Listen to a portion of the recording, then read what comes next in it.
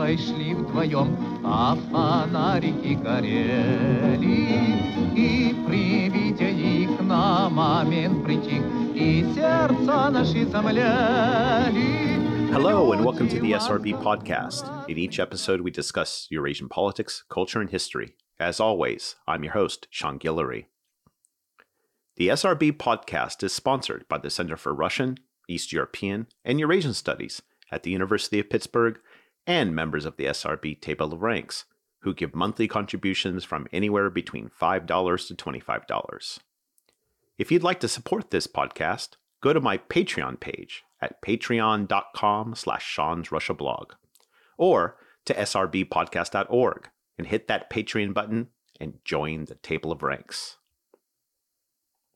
This week's podcast is the first of 5 events for Nature's Revenge, Ecology, Animals, and Waste in Eurasia, the Spring 2021 Speakers Series at the Center for Russian, East European, and Eurasian Studies at the University of Pittsburgh. To see the entire schedule for the series, go to www.ucis.pitt.edu/CREES, that's CREES. The desiccation of the Aral Sea is one of the greatest environmental catastrophes of the late 20th century. But efforts to harness and divert the Aral's fresh water are rooted in efforts to use technology to terraform the landscape in the modern era. Using water to irrigate a wasteland was a hallmark of modernity, progress, productivity, and prosperity. Water was also emblematic of the colonial infrastructure of Russia and the Soviet Union. Here's Maya Peterson and Christopher Ward to discuss the role of water in the wider environmental history of the Soviet project. Maya Peterson is an associate professor of history at the University of California, Santa Cruz. Her research and teaching interests include Russian and Central Asian history, as well as the history of the environment, science, technology, and medicine. She's the author of Pipe Dreams, Water and Empire in Central Asia's Aral Sea Basin, published by Cambridge University Press. Christopher Ward is a professor of history at Clayton State University. He's the author of a number of publications, most notably Brezhnev's Folly, The Building of BAM and Late Soviet Socialism, published by the University of Pittsburgh Press, and co-author of Russia, A Historical Introduction from Kievan Rus to the Present, published by Westview Press. Here is Maya Peterson and Christopher Ward.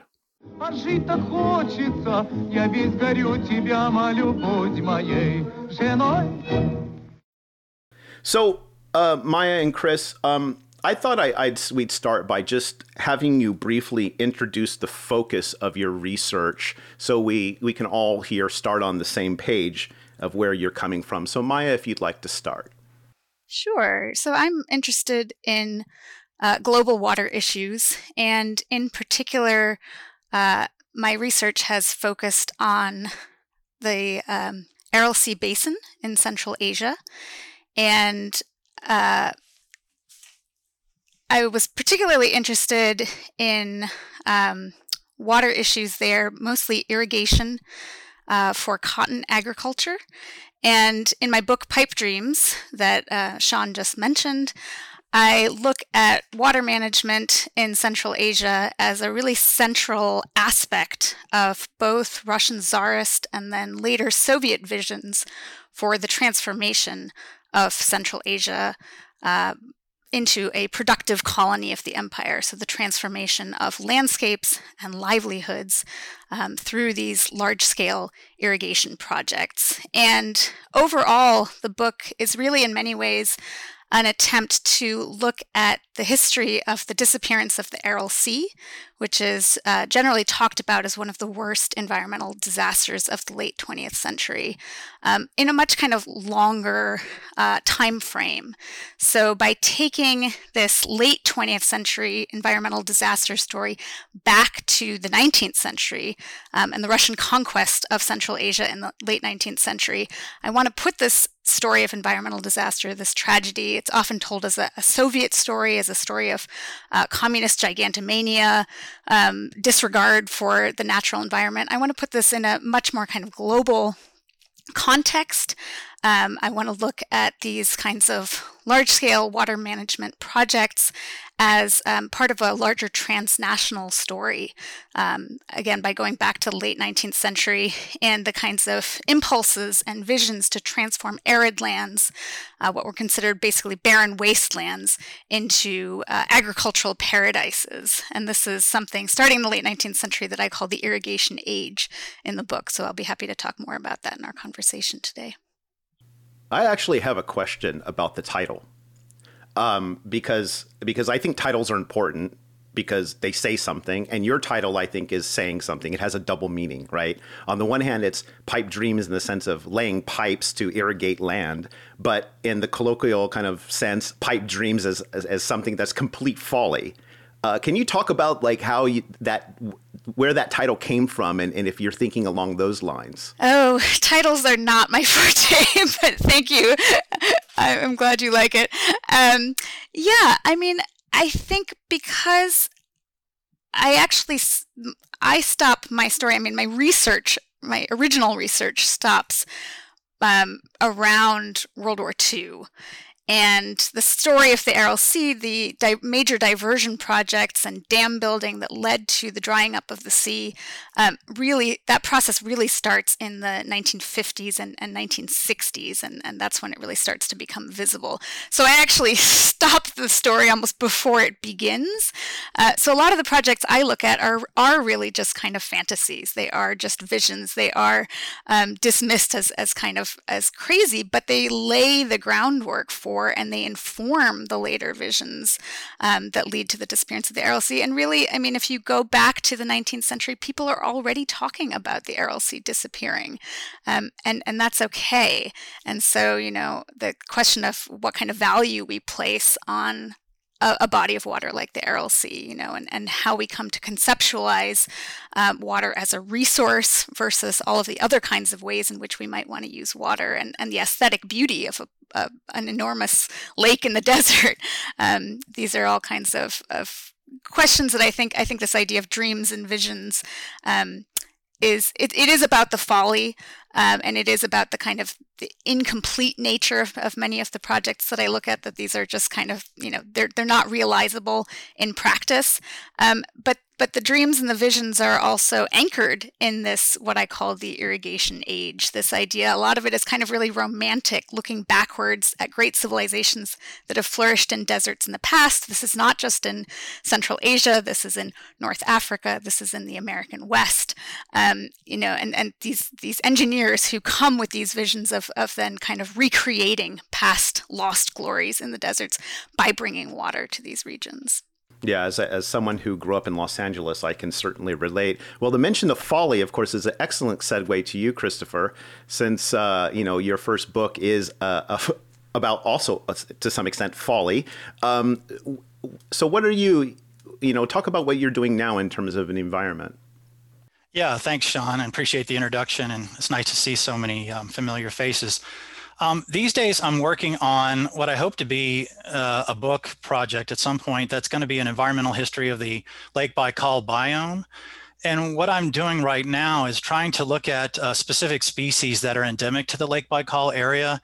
And the first kind of initial foray into this is an exploration of the Baikal omul, a freshwater whitefish that is endemic to Lake Baikal. It's, I think I can probably say without too much exaggeration, the most famous fish in the entire area, if not in all of Russia today. And it has a very long history, obviously as a species, but in terms of human interaction and concern with the species, I was a little surprised to find that it dated back to the 18th century. And I'm hoping to kind of look at that story over a longue durée perspective and argue that this particular species, as it goes or doesn't do well, as the case may be, can give us some indication on the history and environmental importance of Lake Baikal. And I'm sure I'm telling very few of you something new, but Lake Baikal has a particular resonance with Russians. and many people around the world, but particularly in Russia. One thing I was struck by even before I went to the Lake Baikal region was how many people, when I spoke about my interest in Lake Baikal, gave me a story, some kind of anecdote, as Russians are wont to do, maybe not about their own experience with the lake, but about something that they had heard about the lake or legends about the lake or its particular microclimate, which is particularly interesting. Just to give you a little personal anecdote, and some of you may have experienced this as well. I think this is still true. It was possible the last time I was in Russia anyway, to buy Lake Baikal water. It's actually bottled from a pipe that is placed deep in the lake, and the advertising pitch is that the water is not altered in any way. There's no addition of any kind of salt or flavor additives or anything. It's pure Baikal water.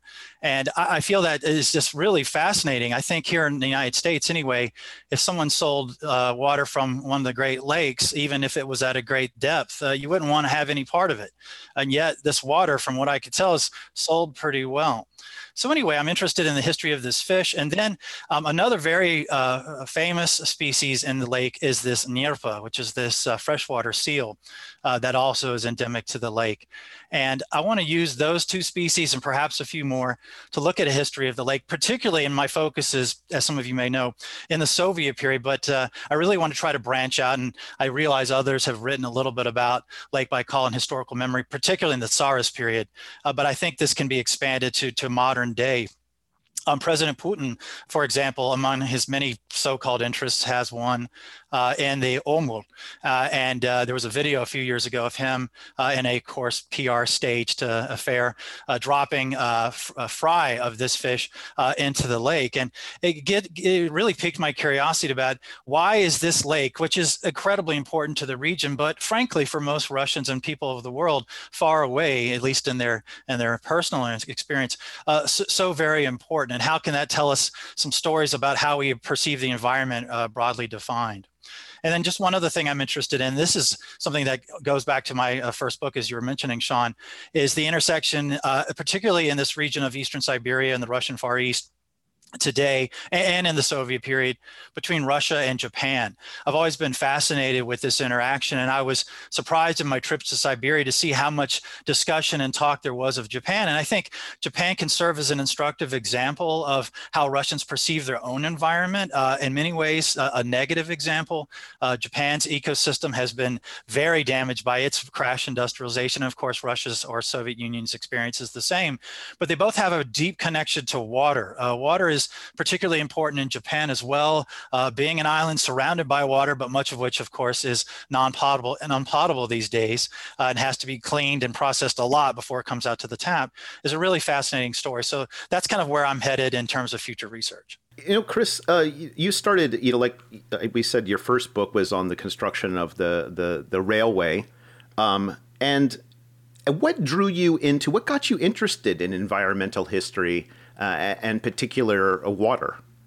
Well, as you mentioned, my first book, the research into that, I kept seeing more and more discussions of environmental policies, and I was really struck by, of course, I'm not the only one to write about this appropriation of environmental consciousness and defense of nature, protection of nature, whatever word you like to use, by the Russian, I should say the Soviet government. And although that's really only a chapter in my first book, I wanted to explore that. And of course, water is all throughout the area that this railway that I studied, this Baikal-Amur main line, goes through, of course, Lake Baikal naturally, and of course, the Amur River as well. And I felt like water was one of the most overarching impacted areas and most important discussions within the Soviet bureaucracy and within the information I could read about official, unofficial actors, people working within, many of you know about VUP and other such organizations, of course, under the aegis of the state. But it seemed like water was of primary concern. Obviously, there are many other things that this railway impacted in terms of ecological and environmental damage or impact or both. But water seemed to me to be the kind of tying together. And of course, it's so absolutely fundamental to our existence as a species and all of the earth. I felt like this was an area that I could really do a lot more digging into. And for you, Maya, I mean, your research not only takes you to a kind of remote part of our world in our imaginations, but also in several countries in that world, and looking at the research that you've done. What got you interested in this subject? Well, I like the way Chris talked about how when he went to Baikal, everybody had these stories that were somehow connected to Baikal, because I think we all have different kinds of water stories in our lives, and we may not think about them that way, and we may not be that conscious of them, but there are bodies of water all around us that have these histories that I think have probably impacted our lives in some way. And I didn't really think about this until graduate school, the fact that you could study the history of water. But at some point I kind of realized, I've always been interested in this. And so for me, it was really growing up in New England in a town on a river. I didn't feel connected to that river. That river was really just something you crossed, like when you went to the mall. So I didn't pay a lot of attention to it, but there were times in school when the river came up.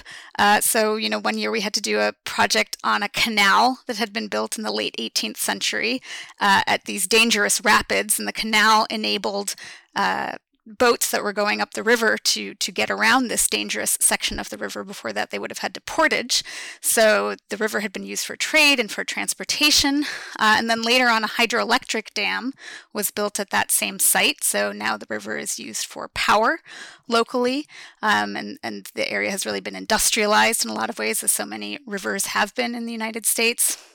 So there are sort of these, conflicting uses of the river, and these kinds of power dynamics come up a lot when we start looking at water. So sort of who gets to decide how water resources are used, where they're used.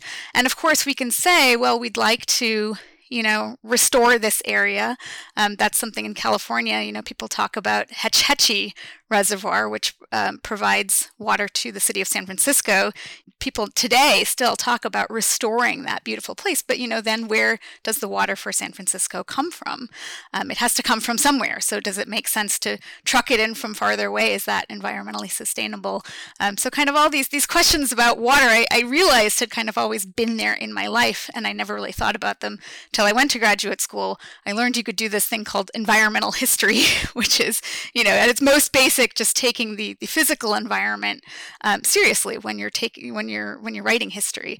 All of these things got me thinking. I had recently learned about the disappearance of the Aral Sea, and I was interested in Soviet history in Central Asia, and so I just thought, well, water is clearly important in Central Asia, so maybe I can start looking for how to tell these stories. And it turns out it's kind of hard to look for water in the archives, but that's a different issue. Yeah, I actually that does bring up a good question, because those of us who our historical work deals with human beings. You can find the voice of humans. You can see what they wrote, but the environment is mediated, right, through those who can speak and those who can write. So this brings me to the question of, Maya, you started your research looking at the 19th century, and already in the 19th century, there's this imagination of irrigating Central Asia and these massive projects of water management. How do you get, talk about how the relationship between how humans at the time in the Russian Empire conceptualize nature and the human ability to transform it, and how do you get that? How is that reflected in your source material? Yeah, interesting question. I think, in terms of the way in which people were thinking about nature, I situate the Russian Empire very much within a broader world of European empires that were, where people really already starting in the 18th century, even before, but I would say really, the 18th and 19th centuries in Europe, and then by extension through European imperialism, people around the world really had these ideas about improvement of land, which meant making land into agricultural land. So land that was forest or was marsh or was kind of desert. That this was not a very useful way to use the land. That the best use of land was for agriculture. And so this idea of improving land, of making it fertile, of making it bear fruit was one that was shared, I think, by Russians alongside Europeans and Americans and imperialists all over the world. Ideas about progress were also very much about, this kind of idea of conquering nature, of taking aspects of nature that were perhaps less suitable for human habitation, that the kinds of obstacles that nature put in the human path as they visualized it. Humans were really outside of nature and could dominate nature and could control it, could manage it. And in the case of Central Asia, I think that this ability to control the environment, this ability to make it more productive, was not only useful for the Russian government. So in the late 19th century, there was a big famine in the central Black Earth regions of Russia in 1891, 1892. There was a lot of pressure on the land, and the Russian government was really looking for places to resettle people.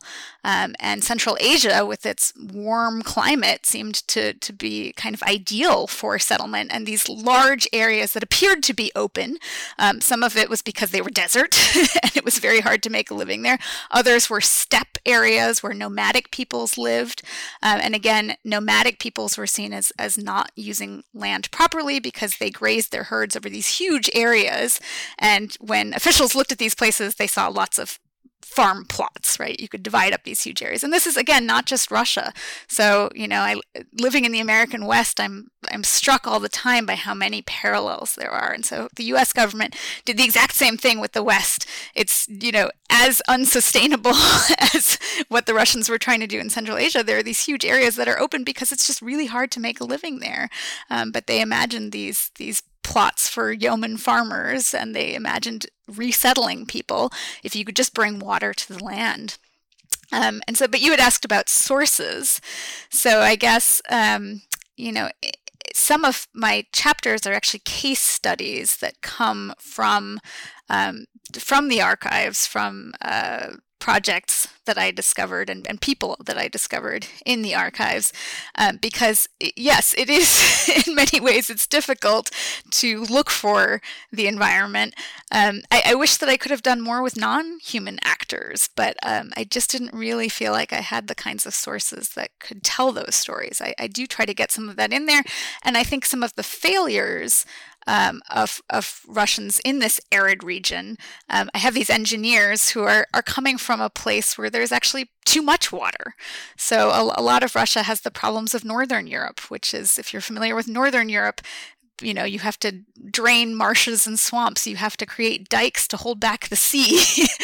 So St. Petersburg was a city that was created from the marshes, that was, reclaimed land. And they're going to a very arid region where the problems are completely different. And the same thing happens in the United States. People are coming from the east where there's too much water to a place where there's no water, and they don't really know what they're doing. But they have these ideas about trying to transform and control nature, and legitimacy in both their places really hangs on the ability of the government to prove that it can do these kinds of things. So water definitely is unruly in my story. You can't just add water to land and grow crops. It's not that easy. So there are ways in which the kind of nature fights back, right? Nature's revenge is the topic of your series. And so that does come up with, in the frustrations of the engineers, for instance, in their writings, but you have to look for it. And there was a lot that I couldn't do that I would have liked to do. Well, let's bring Chris in here. Chris, in a similar question, but is there, since you work on the late Soviet period, is there a particular Soviet inflection of this relationship to nature? Because I'll just speak for myself, like my assumption, not hardly knowing anything about the environmental history of, say, the Soviet Union, my impression is this very Promethean attitude towards nature where you can just kind of transform it and work it like clay. In the late Soviet period, is there a particular Soviet attitude towards the nature that's different than, say, what we see in the 19th century in a variety of places around the world? Yeah, well, I could use the example of Baikal again. There's a real tension, even just official discourse about the lake. On the one hand, it's this source of almost unlimited water, and we, the Soviet government and the people of the Soviet Union, should use this resource to its utmost. As many of you know, there was a paper mill built on the banks of the lake that's still there, that was used precisely for that reason. Paper needs a lot of water to be made, incredible amounts, and it's very polluting. On the other hand, there was this resonance of this pristine area that we should preserve. And one of the questions I kept wondering was, don't these people realize this is the exact same place? We're talking about this unlimited source of water to make unlimited paper to fulfill the 5-year plan. And yet we want people to be able to drink out of the lake directly. By the way, that's something I actually did. I drank out of the lake. It was not my idea.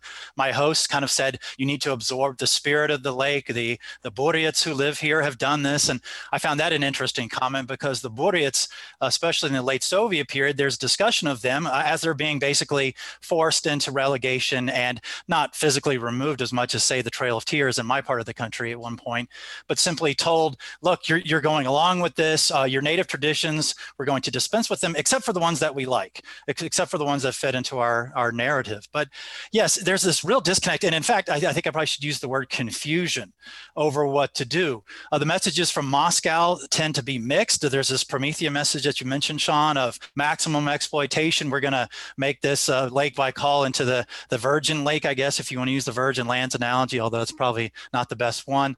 On the other hand, we wanted to develop tourism. Speaking of Japan, there were Japanese tourists, even in the 1970s, after this rapprochement between Japan and the Soviet Union, after the Treaty of Peace and Friendship was signed, started to visit the lake. And they realized, wait a minute, these people have money. And they're not here to see paper mills. They're here to see beauty. And if you've been to Baikal, it's absolutely exceptionally beautiful. It's hyperbole aside, one of the most amazing places I've ever seen, even though I'd been prepared. And so what to do with this place, to wring every kopeck out of it economically and to exploit it to the full and leave it behind in waste, or risk the consequences, which there were many of, because one of the most, I would argue, nascent environmental movements of the entire latter part of the Soviet period in the Soviet Union was over Baikal. Going back to this myth of Baikal, when people found out, who didn't live in the area, what the government was doing with it, they were outraged. And so there's a problem. And I think there's really, again, to verge on some over-exaggeration, a bit of over-exaggeration, I guess the word I could consider is being schizophrenic about it. We want to take everything, but we want to leave it in its place. And we want to make money doing both. And then the capitalist motive, really, when I first started looking into this, should have not surprised me, but it did. But as we all know, there was money to be made. The Soviet Union was at one time the world's leading oil exporter, and they understood even back then that water was the commodity of the future. That's one of the themes of our talk today, unstated so far, is that water, of course, is the first and only, in my opinion, completely irreplaceable resource. And Baikal is an example of how we cannot do it both ways, but we're going to try. And that is one of the great failures of the Soviet experiment, is this inability to reconcile these two competing tendencies. I wanted to get into this, from both of what you've been saying. I mean, Chris, you've spoken about this myth of Baikal and the selling of the water, and it, of course, reminded me of the sale of holy water from the Sea of Galilee, right? It has this mystic quality, and Maya too. Like in your area, people are dreaming of transforming the land. There's a lot of this kind of imaginary mysticism involved in it. But nonetheless, as both of you said, people live there. Right. You have the nomads of Central Asia, some much like our Native Americans in the United States, who were seen as not using the land to its full potential. You have Buryats around Lake Baikal and the residents there. Talk about more about the relationship of the people from those regions to, say, water and the surrounding environment. Maya? When thinking about the Aral Sea, one of the things that comes to mind is that the area around the Aral Sea is inhabited by the Karakalpak people. So there's a Karakalpak ethnic minority region within the Republic of Uzbekistan today. This is a remnant of the Soviet Union, but the Karakalpak language is actually closer to Kazakh than Uzbek. And for many years, they made a living from fishing. Many of them fishing and farming. Initially they had been semi-nomadic, I believe, but in more recent years, in Soviet years, many of them were fishermen. And as the sea retreated, which was a result of these dreams of irrigating the desert. So, as I mentioned, really, starting in the 1950s with the construction of the Karakum Canal, diverting water from the Amu Darya through the deserts of Turkmenistan, and then in the 60s and 70s, the creation of large dams upstream on both the Syr Darya and the Amu Darya. These are the two main rivers that flow through Central Asia from the mountainous regions of the eastern part of the region to the Aral Sea in the western part of the region. As this water was trapped in reservoirs and as it was diverted into deserts, the sea, very quickly started to recede, to the point where today, you can see this on Google Maps, really very little of the surface area of the sea is covered in water. Most of the seabed is exposed. There's a small part that's been preserved, the North Aral Sea on the Kazakh side of the border. But as the sea receded, people who had made their living from the sea now found themselves in towns that were many miles from the sea. And many of you are probably familiar with these photos, these iconic photos of ships rusting in the desert. And as the lake receded, not only was there less and less water, but it became progressively salinized. And those salts became really concentrated. There was also a lot of agricultural runoff, pesticide. So that area has become, not only was it impossible for the fish to live anymore, and then for fishermen to make a living. And so you have these people who are left there thinking, now what do we do? This is our home.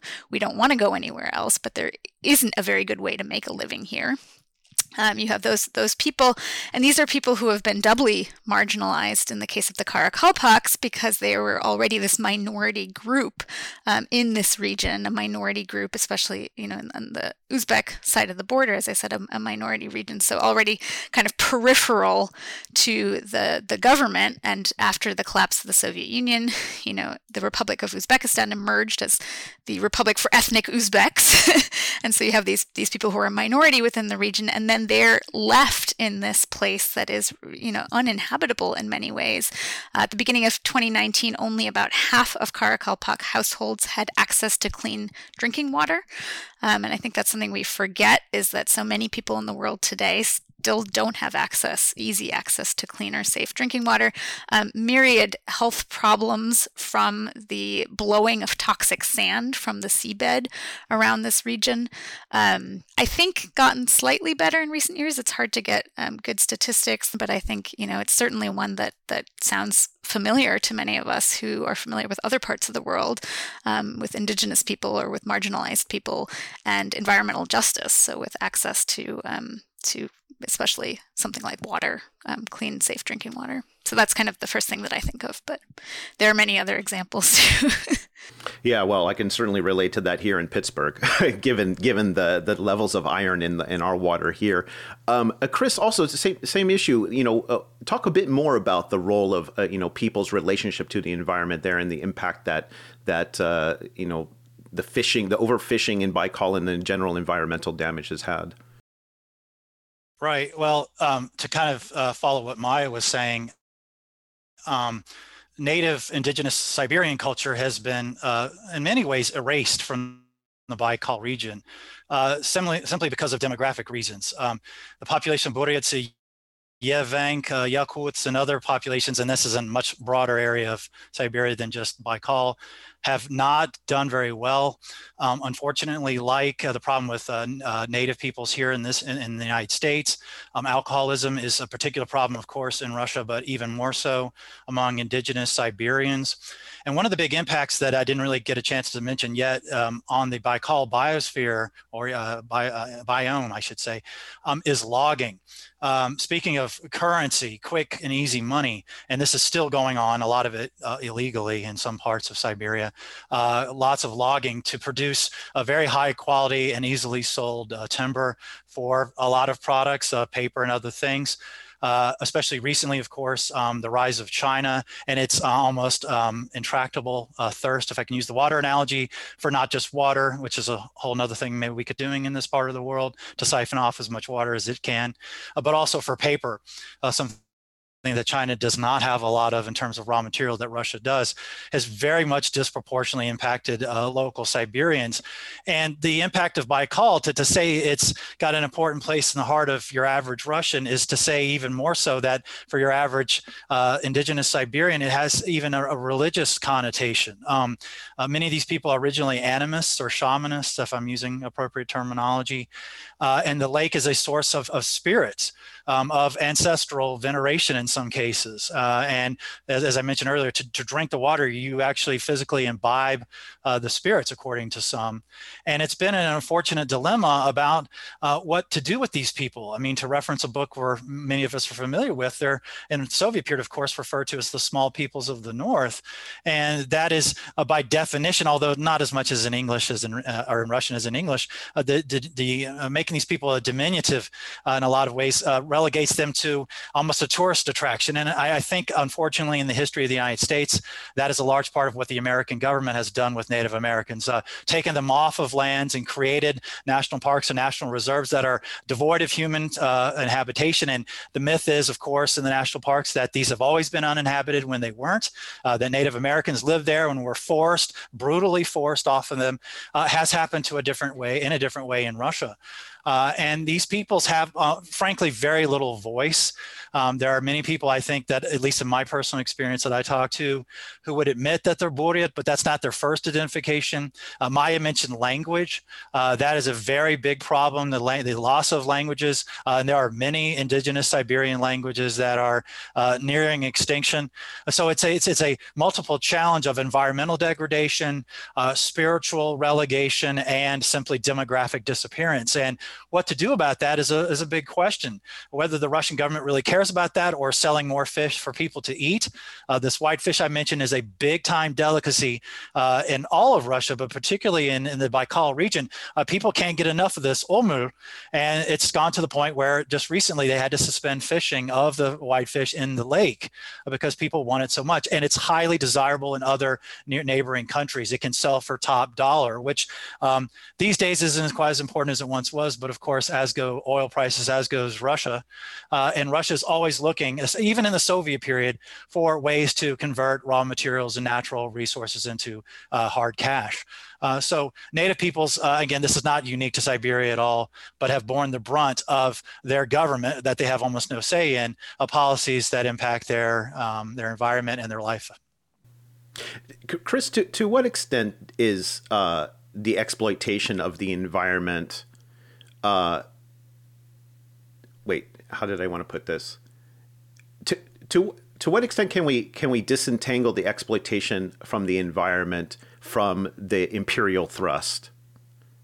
Or can we? Like, how do you, because my question is coming from a place of, like, you know, when I think about empire or imperialism, you know, because my focus isn't on the environment, I tend to think of, you know, politics, culture, the transformation of people, civilization, mission, et cetera, but the environment is not something that's on my radar. But listening to both of you, I can't even conceptualize empire now without environment. Can you speak to that? I want both of you to speak about, but Chris, to start with you, talk about that, the role of environment in the imperial thrust.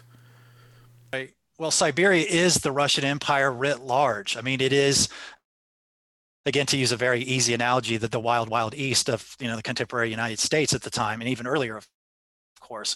And Siberia, even more so because of its relatively low population relative to the American West, was seen, of course, as this area that was open to exploitation. And I personally, and maybe some of the listeners can comment on this later, or Maya as well, but it's very difficult in my mind to disentangle the two, because in my view, imperialism, among many things, is resource extraction, is the use of resources for the benefit of the state.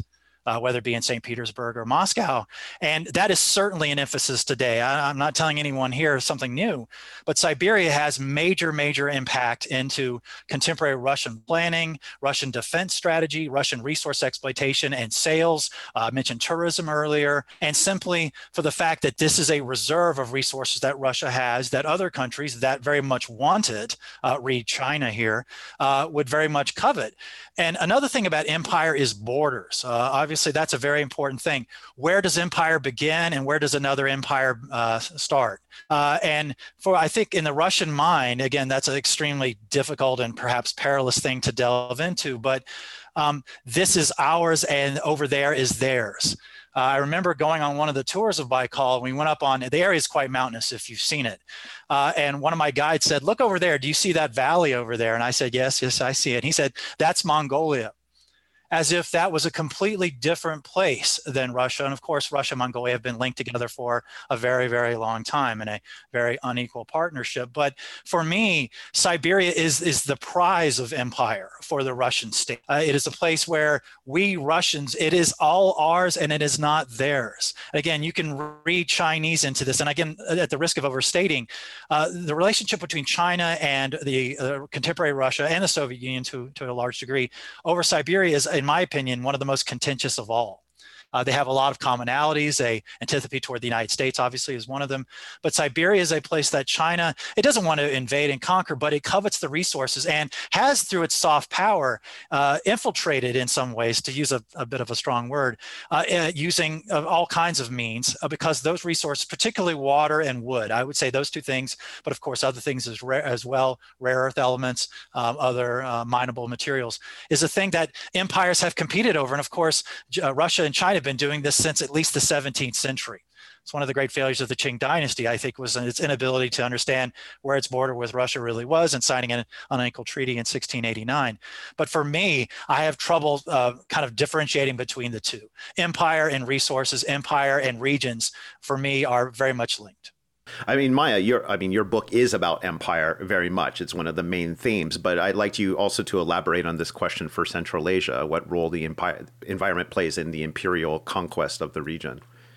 Yeah, well, I love your observation that you really can't disentangle empire from environment. And as Chris said, yes, I mean, one of the most basic ways in which we think about empires is as having colonies from which they extract resources for the metropole.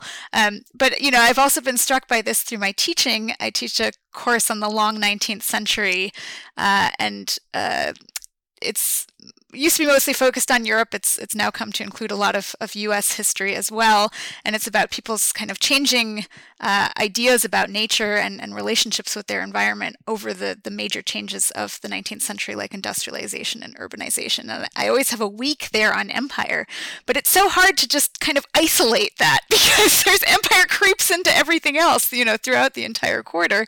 And so, then I was asked to teach a seminar that we have on European environmental history. And I said, well, I'm just making the whole thing about empire, because if we're talking about about environment, if we're talking about modern Europe, right, and we're talking about empire, we're talking about environmental change all over the world. And so the story I tell is very much a part of that. As I mentioned, the Tsarist government, really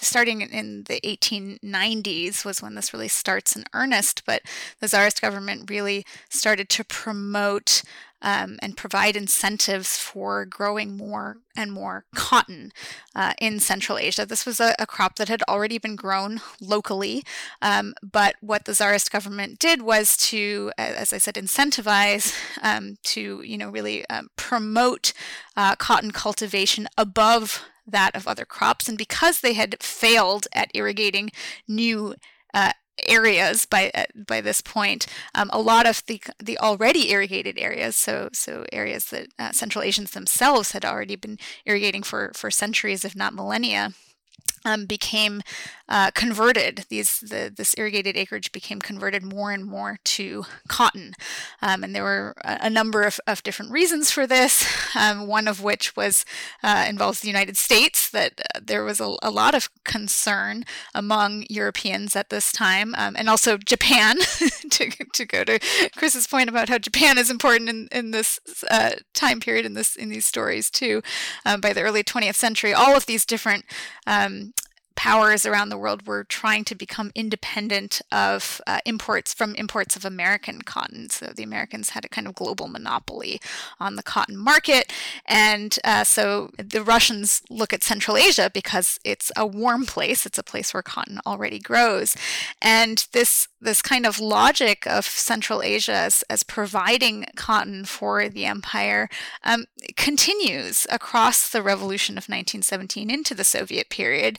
And in the Soviet period, it has this kind of new ideological valence, this idea of becoming independent from hostile capitalist encirclement, from dependence on, imports from you don't want Soviet gold going abroad for products that can be produced at home. And so, I think people have asked about the role that cotton plays in the Soviet economy. And I think it's not so much that, it plays this particularly important role, but in the Soviet economy and in the Soviet kind of the geography of the Soviet Union, the economic geography, regions were supposed to specialize in different ways. So, Siberia had its products, Central Asia had its products.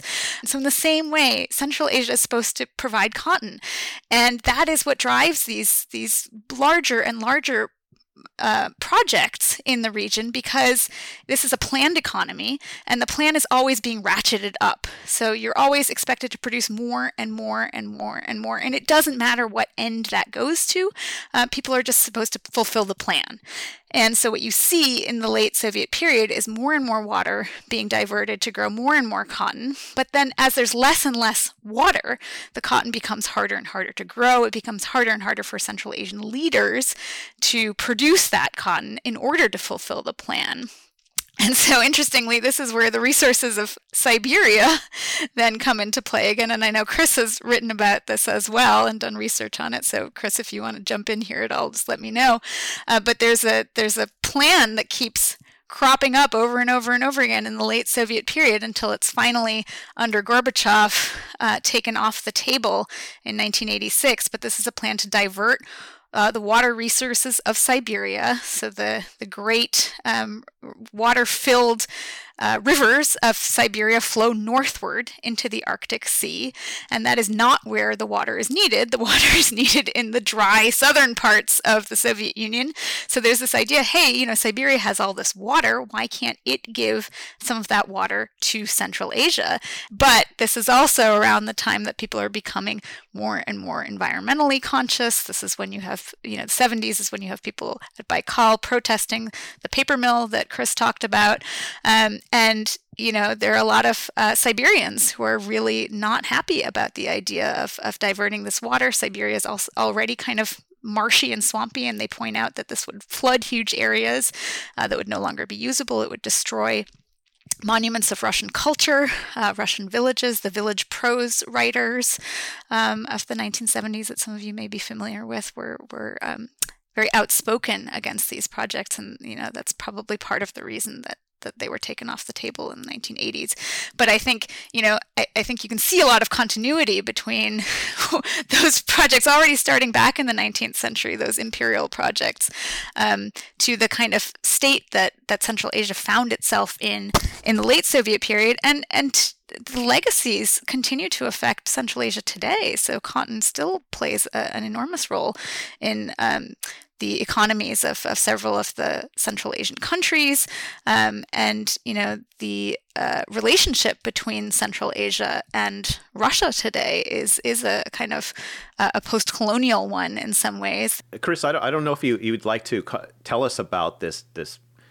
Well, I think it's a crazy idea, but to divert rivers from that flow north and divert them south, like what was all of this about? Oh, well, Maya did a very good job of mentioning a lot of things. Just to give you a couple of terms, and Maya's working on this more than I am right now, so I'd like to defer to her. Again, Siberal or Northern Waters South, those are two terms you could use.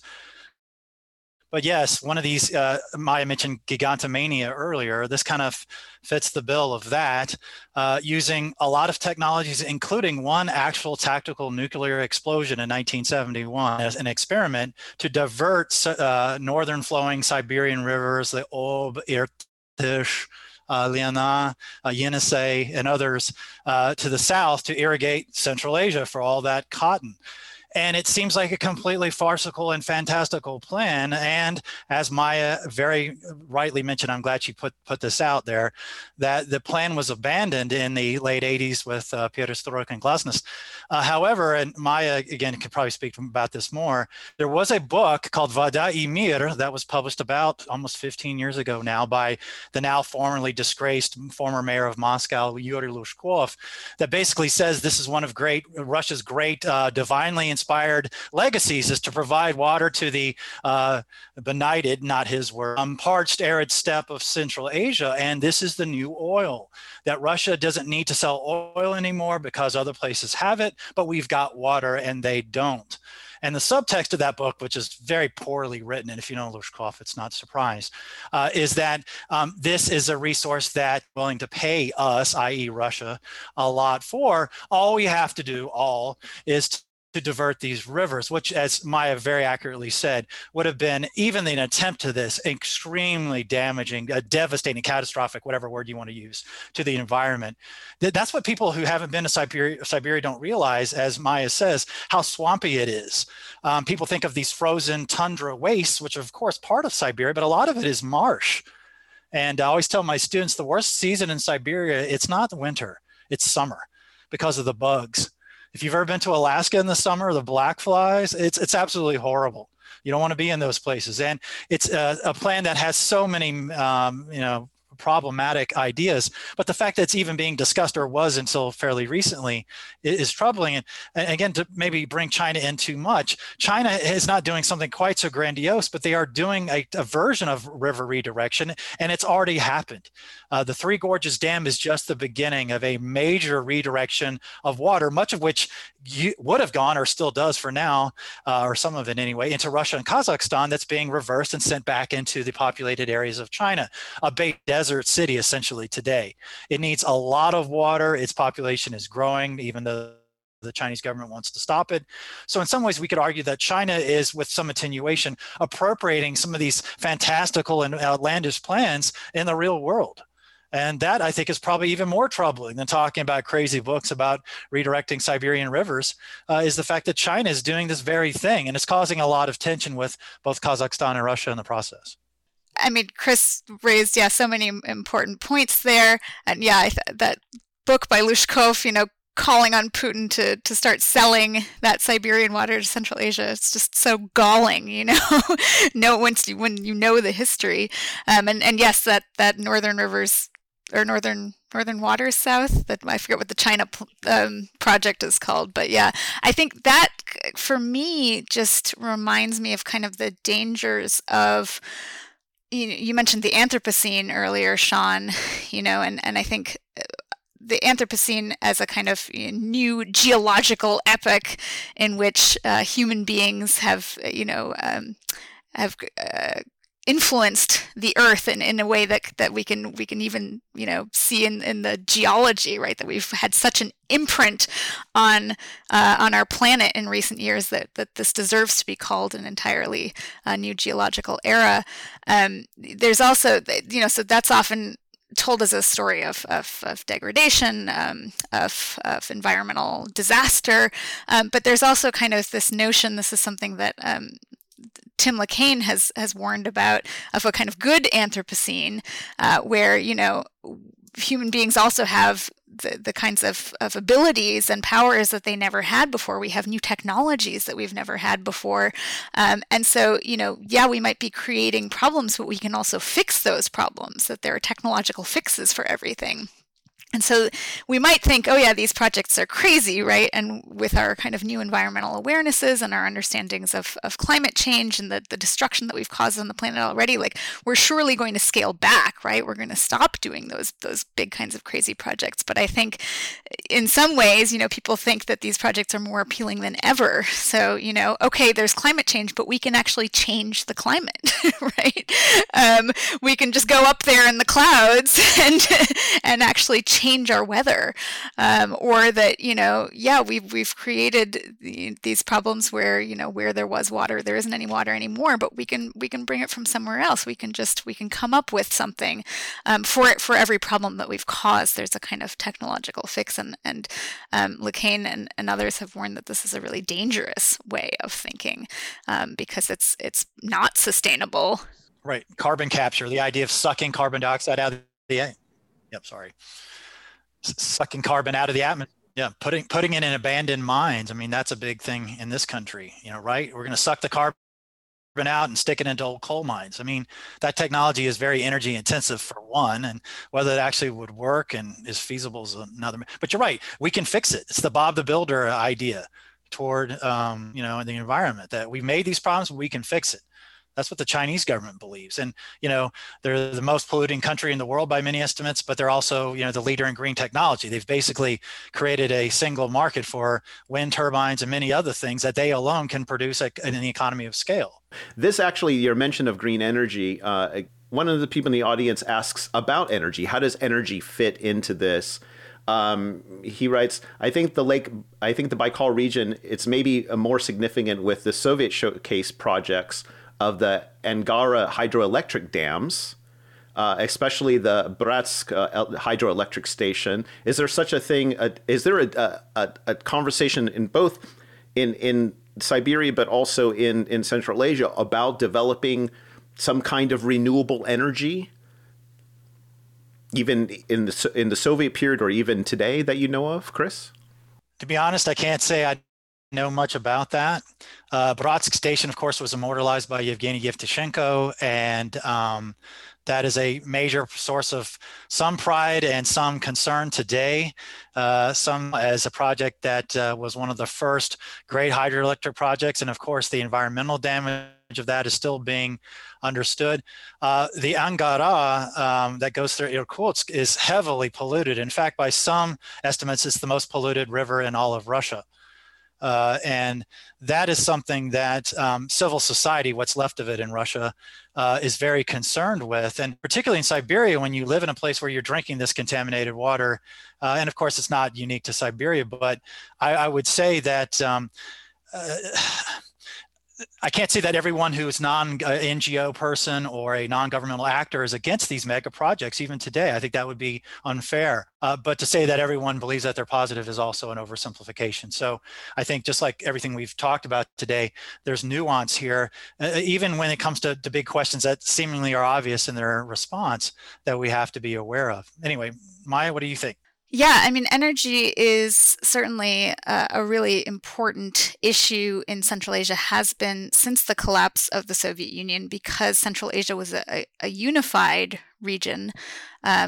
Energetically speaking, there was a unified energy grid among the Central Asian republics in the Soviet period. And so when the Soviet Union collapsed and these became independent republics, all of a sudden they had to renegotiate the use of resources. So, these transboundary water resources, but also some of the downstream nations like Kazakhstan, Turkmenistan have oil and gas, whereas the upstream nations like Tajikistan and Kyrgyzstan, they have the water.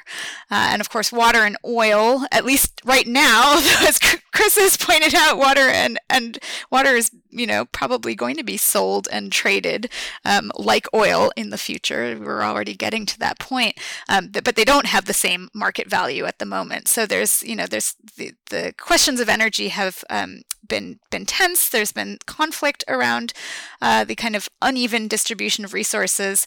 The building of hydroelectric dams upstream in Kyrgyzstan and Tajikistan has allowed those countries to they have these reservoirs now, and they're supposed to release water downstream for agriculture in Kazakhstan and Uzbekistan and Turkmenistan. But there have been years where they've actually, withheld that water to be more energy independent, to create hydroelectricity for their own countries, which has, of course, created a lot of anger in the downstream countries. People at various points have predicted, armed conflict over these resources. That hasn't happened yet. There has been, a fair amount of cooperation, but there are these periodic tensions. And the fact is that dams are still popular in these upstream countries. The Rogun Dam in Tajikistan is finally being built. This has been on the books for decades, and so finding the cash for it has been difficult. Tajik citizens have actually been basically forced to buy shares, I believe, in the dam to help pay for it themselves.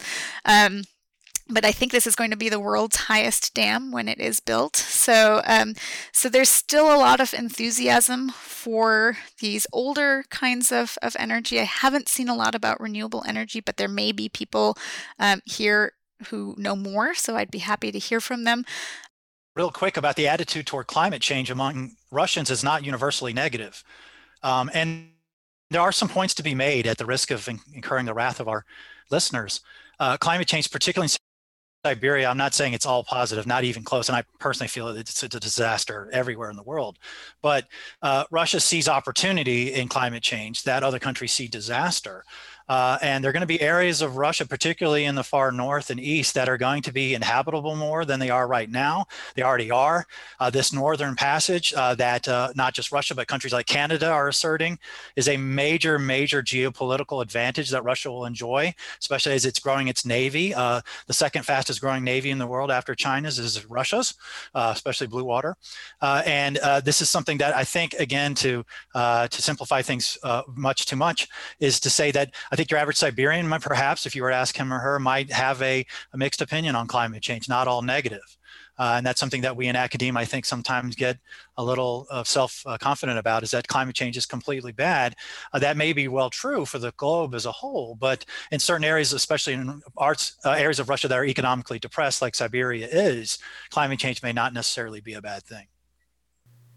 Yeah, I'm assuming you're referencing, there was an article in the New York Times about this very issue several weeks ago that was quite interesting and shocking from the attitude of, well, for the rest of the world, this isn't good. But yeah, right, too bad, but we're taking I thought that was a really interesting article illuminating those issues that, of course, I had no idea about. One last question, and then I'll open things up to the chat.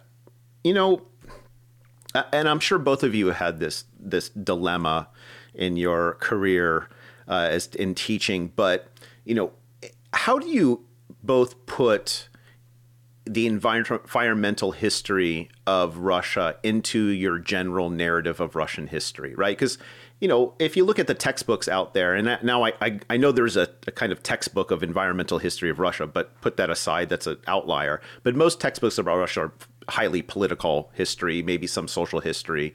It's getting a bit better in this, but how do you put where do you put the environment in your narrative, Chris?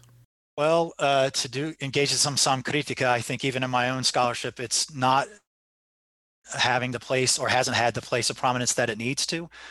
I think in the field of environmental studies, we run the risk of trying to beat people over the head who aren't really on board how important environmental history is, by saying, look, shouldn't you know better? And simply saying, you should be understanding and studying this because it's self-evident. But I think a better way of doing it is to show that the environment impacts all of history.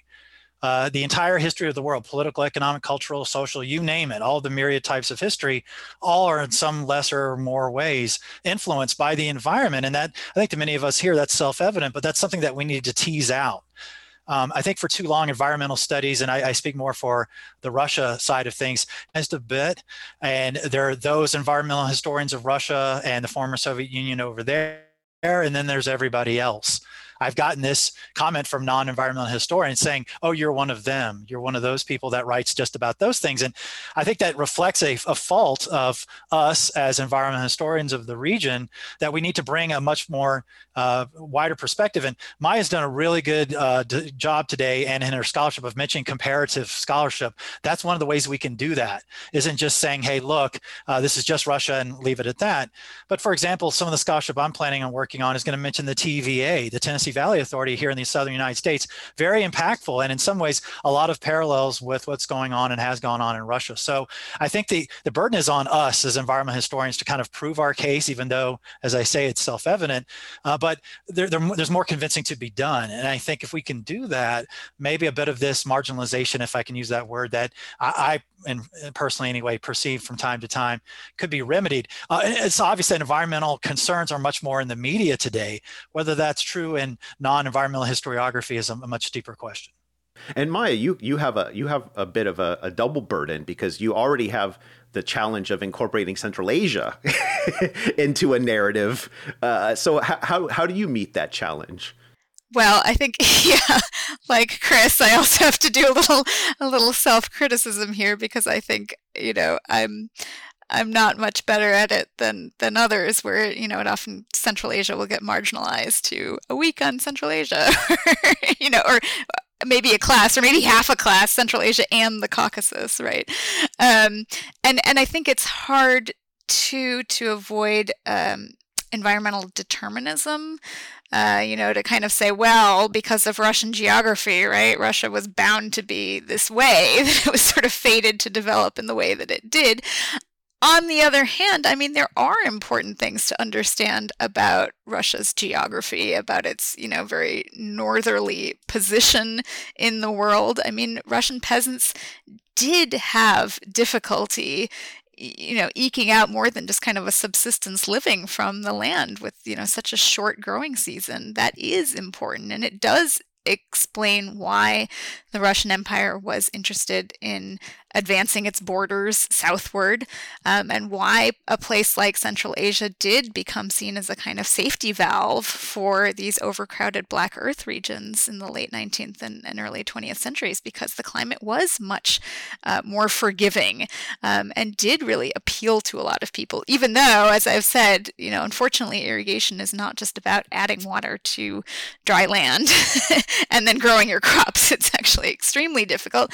And, Chris had mentioned this perception of empty land. Again, yeah, I mean, these lands were not empty. They were much of the arable land, or the land that was good for agriculture, was already being used.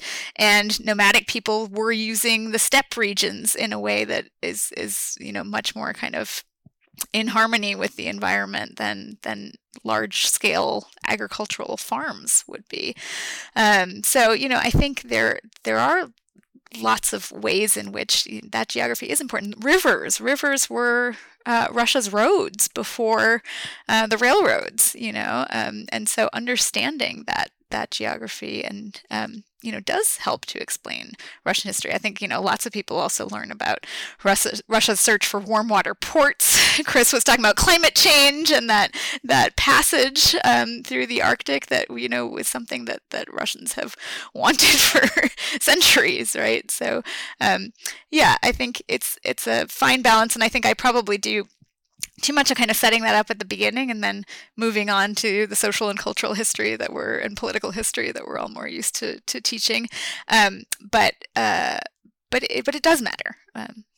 Well, I really like the comparative approach, because it de-exoticizes, gets rid of the exceptionalism that we tend to ascribe to Russia, and to say, well, they're part of these global trends and it's just different, right? What's happening. I mean, I've learned this just by talking to people and interviewing people about, say, indigenous populations in Russia compared to the United States. I mean, I think that looking at the similar types of logics and treatments, but in different contexts with different results sometimes, is really illuminating to get away from that exceptionalism that we tend to ascribe to some of these things. Here's another actually really good question that one can find in a lot of places when it comes to the history of Russia and the USSR.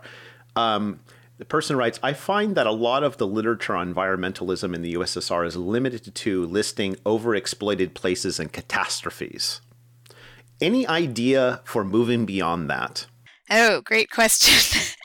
I mean, this is a problem in the field of environmental history as a whole. I would say there's a lot of this kind of disaster history and a lot of these declensionist narratives, and I mean, I think we've moved away from one of the first works in the early post-Soviet period to draw attention to the pollution and the environmental problems of the Soviet Union was Feshbach and Friendly's ecocide in the USSR. And so, of course, I think that has kind of colored our perception of the environment in that part of the world. And it was bad. I mean, there is a lot of environmental devastation in these places. And it's worth talking about. Something we didn't really mention so far, but that's sort of come up a little bit, is that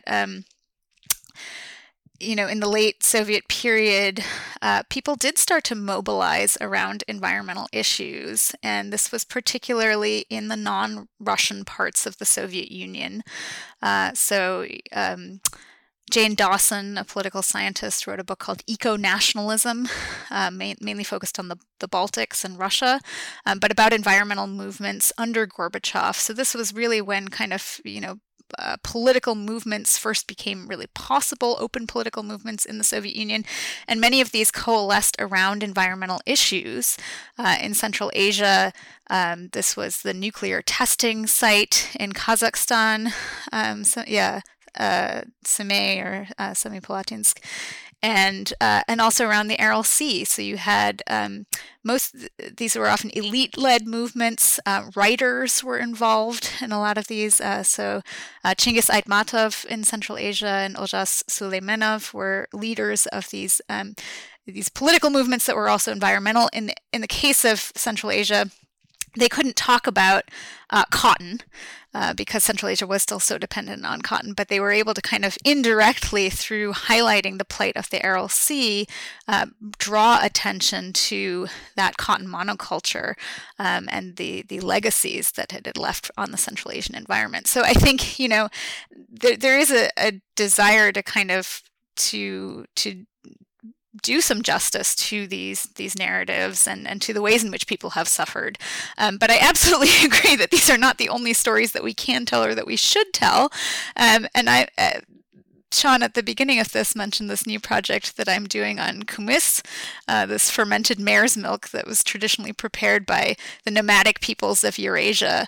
And I've been using that as a way to get into some kinds of different environmental issues that are not only about degradation, although I will say the steppes have suffered a lot in the 20th century, just like again, to use a comparative example, the prairies and the plains in the United States being plowed up for agriculture.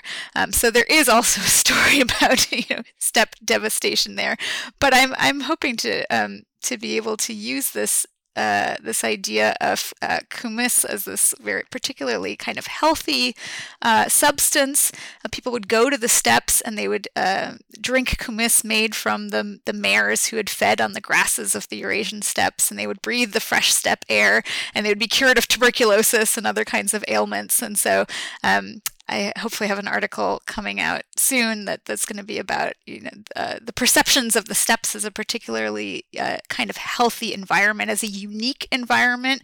So, I mean, are steppes the same as prairies, or are the Eurasian steppes kind of their own unique biome? Right? Chris is getting into kind of the unique nature of Baikal. The Nerpa, I don't think, is found anywhere else in the world, right? That's an endemic species of Baikal. So there are certainly other stories we can tell, but yes, I think we've been slow in telling them. So. Yeah, I will admit that's a fair criticism, the Chernobylization of environmental historiography on the Soviet Union. But Maya has made a lot of good points. Speaking of Baikal, I get to go back to something I mentioned earlier. This bottling of Baikal water is supposed to be, it doesn't say this, but it's supposed to have kind of healing properties. And one thing I'll never forget, the very first time I went to Russia, this was not in the Baikal region, but there was this bottled water called Svyatoy Istochnik, Saint Springs. And it was clean water blessed by some patriarch or somebody, I don't know who it was, but it was supposed to have healing properties, very non-FDA compliant. But nature, and again, this isn't uniquely Russian or any culture, but has healing properties as well as destructive ones. And Baikal, and of course, it falls into this narrative of degradation, but also as a place of healing. Going back to this comments about spirituality I made, I heard so many times when I was there that this place will make you whole. This will cure your ails physically and mentally, not like a Lourdes or a place like that, but you'll feel better after you visited here. And this is a real thing. And, honestly, I kind of felt that way. Maybe I'd been preconditioned, but environmental history doesn't have to all be about disasters. And that Ecocide in the USSR, when Maya said that, I smiled. That was one of the first books I read as an undergraduate. And it does color your perception. And frankly, books like that, which was a pop book, it wasn't, I think it was Basic Books or somebody who published it, wasn't an academic press. It's designed to sell. And, kind of regular old people feeling okay about the environment, no one really cares about that in a lot of ways. And doesn't mean we shouldn't. But we do need to move away from this disaster. But there's just so many of them. And one of the rejoinders I would give is that all of this former Soviet Union has been overexploited to one degree or another. There isn't a single place anywhere in the former Soviet Union that in direct or indirect ways hasn't been unique to the former Soviet Union. But we need to move on to a story of both humans and, we've talked about this earlier, non-human actors. And as Maya, and I think you, Sean, as well, said, that's really hard to do, to give voice adequately and fairly to non-human actors, both in terms of sources and being as free of bias as we can as historians, is very problematic. But that's a big part of the story. And we don't have to just remain sequestered in this dystopian, destructivist narrative. We can move on. Can I just add, I think that maybe one way around this problem, it doesn't take the focus away from disaster and degradation, but comparative histories could be a way to kind of address this problem, because we need to demonstrate that the Soviet Union is not alone in the kinds of environmental degradation and devastation it caused. Maybe the scale is greater in some ways or in some cases. But certainly, again, as I said, living in the American West, it's a completely unsustainable life. Is a completely unsustainable way in which we've developed these places where we live. These places should not support as many people as they do. We're draining the Ogallala Aquifer. We're not using water in the ways that we should. A lot of water is going to waste. People in California don't have access to clean drinking water. So this is not just a story about far away over there and that bad communist government and all the things they did. The U.S. government has done so many things as well. Kate Brown's work, Plutopia, I think is a really great example of comparative history, looking at the nuclear programs in the Soviet Union and in the United States. And, while I think Hanford in Eastern Washington comes across looking somewhat better than the kinds of nuclear disasters and cover-ups in the Soviet Union, there's a lot of really shocking history in there that I think we as Americans, we don't know about, we don't learn about, maybe we don't want to know about. I have a friend who grew up in that Tri-Cities area and had cancer at age 21, and probably as a result of the nuclear poisoning there. But it's a lot easier for us to just think like, oh, that's a problem that we don't really have. So I think if we're going to write histories of disasters, make sure that they're in comparative context, so it doesn't seem like something that's just uniquely Russian or Soviet. That was Maya Peterson and Christopher Ward. Maya Peterson is an associate professor of history at the University of California, Santa Cruz. Her research and teaching interests include Russian and Central Asian history, as well as the history of the environment, science, technology, and medicine. She's the author of Pipe Dreams, Water and Empire in Central Asia's Aral Sea Basin, published by Cambridge University Press. Christopher Ward is a professor of history at Clayton State University. He's the author of a number of publications, most notably Brezhnev's Folly, The Building of BAM and Late Soviet Socialism, published by the University of Pittsburgh Press, and co-author of Russia, A Historical Introduction from Kievan Rus to the Present, published by Westview Press. I'm your host, Sean Guillory, and this is the SRB Podcast. The SRB Podcast is sponsored by the Center for Russian, East European, and Eurasian Studies at the University of Pittsburgh and listeners like you. If you enjoy this podcast and want to help support it, please take a moment to share it on Facebook and Twitter, like my Facebook page, Sean's Russia blog, write a review, or recommend the show to your friends. The SRB Podcast comes cheap, but it is not free to make. You can help support it by joining the table of ranks at srbpodcast.org. As always, thanks to my high excellencies, high wellborns, and noblestnesses for your continued patronage, and you can find past shows on iTunes and SoundCloud, or you can download them directly from srbpodcast.org as well. Until next time, bye.